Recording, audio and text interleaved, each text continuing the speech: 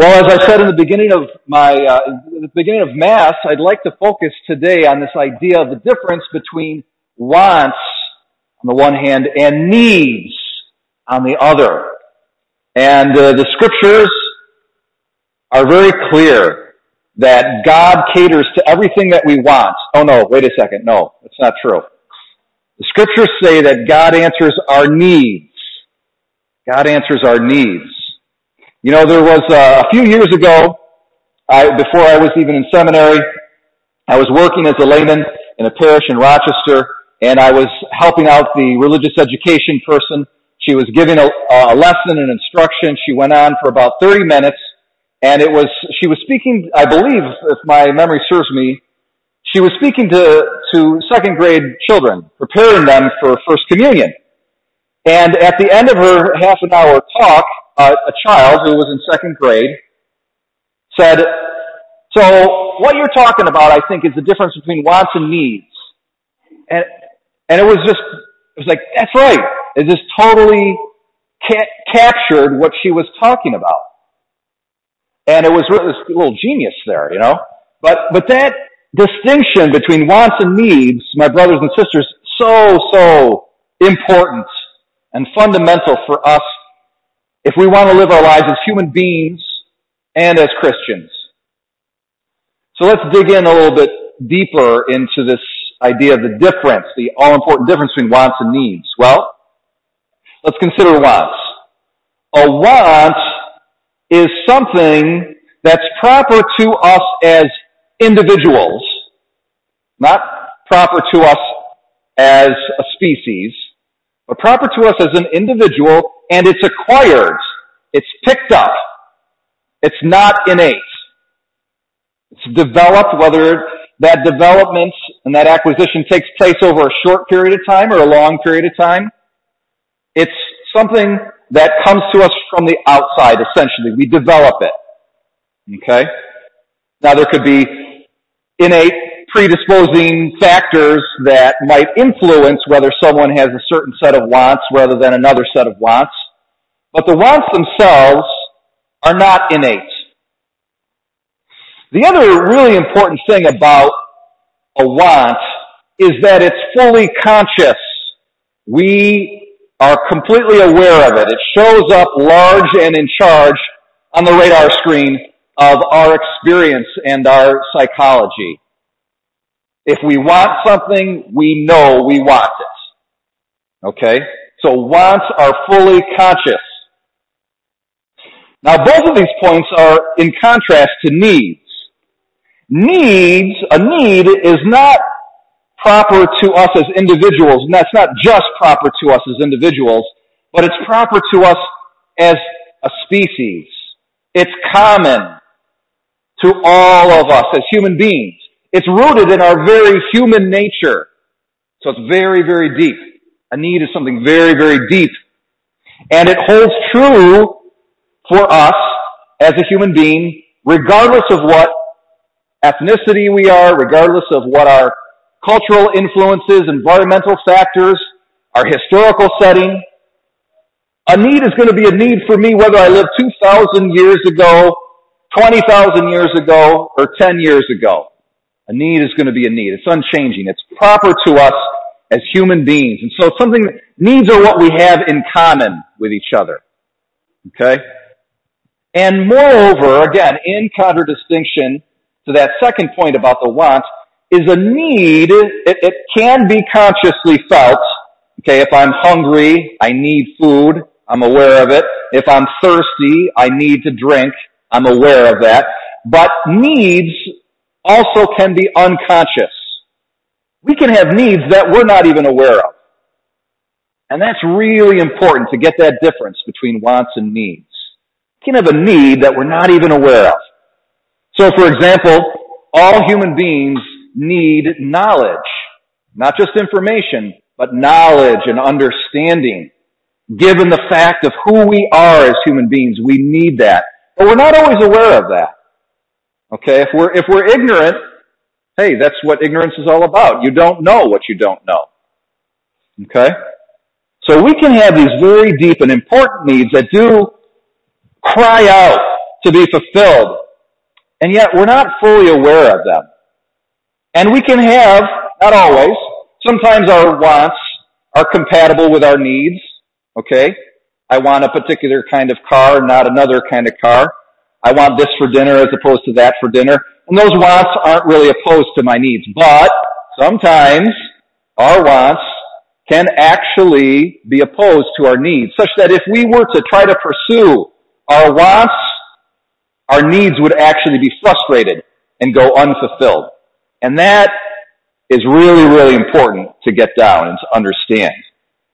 My brothers and sisters, God caters to not our wants, but our needs. Our needs. It's very interesting. In our responsorial psalm today, it says the Lord answers our needs. Answers. It's as if our needs are having a dialogue with God. It's as if they're speaking out. They're crying out to God. And God is answering them. The Word of God corresponds to the depths of our hearts as human beings. And it's in dialogue with it. And it fulfills it at a deep level. And we hear in our gospel acclamation that man shall not live by bread alone, but by every word that proceeds from the mouth of God. The Word of God is what truly fulfills us and satisfies us. How awesome is that? But here's the trick, my brothers and sisters. As I said, wants, by definition, are very obvious and evident. We are always conscious of them. Needs, maybe not. Maybe not. Okay? And so therefore, sometimes that need that cries out and the voice of the Lord that corresponds and answers to that need is very quiet. And that's why we've got to listen. We've got to listen. And so we hear in our first reading today from the prophet who says, be heedful and you will be satisfied. Listen to me and you will eat rich fare and enjoy good food and be fulfilled. Okay, so we got to listen. The metaphor that it kind of occurs to me in this, and this is, I'm going to date myself, okay, as someone from the 80s. During the 80s, what was really hot was the boom box. Okay? You guys remember this boom box? I know my friends had one. I was never able to get a boom box. My parents wouldn't buy me one. I felt bad about that. I wasn't cool because I didn't have the boom box. And the kids would actually, they loved the boom box so much that they would put it on their shoulder and the speaker would be right at the ear. Can you imagine that? Here's okay? And they're jamming away to whatever it is that they're listening to on the boom box. The boom box is a good metaphor for a want. It's very loud. Okay? Now, imagine someone calling to that kid, here's Johnny jamming away with his boom box, and someone saying behind, hey, Johnny. Hey, Johnny. Is Johnny going to hear him? Right? Because he's got that thing right by his ear, and it's really loud. And it's not that the voice of the person calling behind him is like a wimpy voice or something like that. It's just polite. And it's not intrusive and noisy and loud. And that's the voice of the Lord that answers our needs. It calls to us from behind. And sometimes our wants can overshadow and drown out and eclipse the still small voice, the polite voice of the Lord that calls to us from behind, that beckons to us. And so as human beings and as Christians, we go through an educational process. It's an education of the heart that takes place, whereby when we set ourselves out and commit ourselves to walk down the path of virtue and the commandments of God, more and more we're going to have to occasionally say to our wants, no. We're going to have to say no to our wants. Not always, but sometimes we're going to have to say no to our wants. And thereby we take that boom box and we kind of distance it from ourselves. And little by little, as we distance the boom box from the ear, we start to hear that voice of the Lord. We start to become aware of those deeper needs. And those deeper needs then, the more that we find their fulfillment by following the law of God, they start to lift up and arise in our level of consciousness, and we become aware of them. Okay, we start to find peace and joy in the depths of our hearts. And it's an experiential thing, but it's not immediate. It's a process. It's the result of a process of education, of saying no to the wants that's going to frustrate our deeper needs, and saying yes to virtue and to God's commandments that put us in a position where we can be fulfilled. Where we can be fulfilled. My brothers and sisters, I'll leave you with this one final sort of observation on our readings today. It's our gospel text. What we're looking at here is an image and a foreshadowing of the Eucharist. It's really an image and a foreshadowing of the Eucharistic assembly. If you notice, Jesus feeds the crowds, not directly, but through the hands of his priests, of the apostles, who were the first priests of the Church of Christ. And we can imagine it's very similar to what we do here in church with the Eucharist.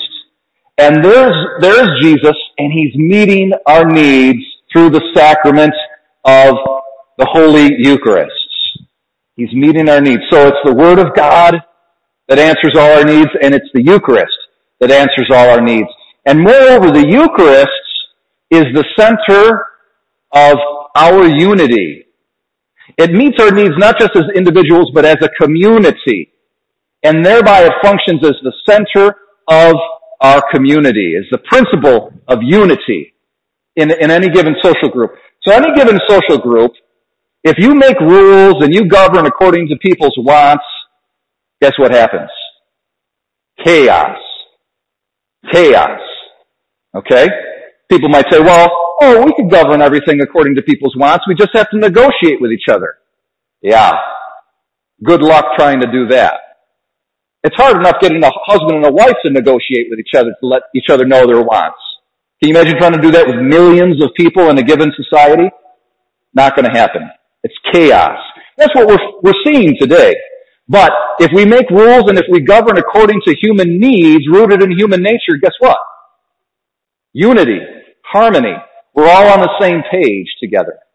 My brothers and sisters, if we are failing to do this in the broader society, we as the church have the responsibility to show the world what a unified humanity is all about. And we can do that because of God's Word that meets our needs, because of the sacraments that meet our needs, especially the sacrament of Holy Communion. We need to love each other, to be in unity and harmony with each other as Christians. So important. We are called as the body of Christ on this earth to be the sign and the symbol of a unified humanity. This is what Jesus came to die for. And that's possible because he meets our needs through Word and through sacrament.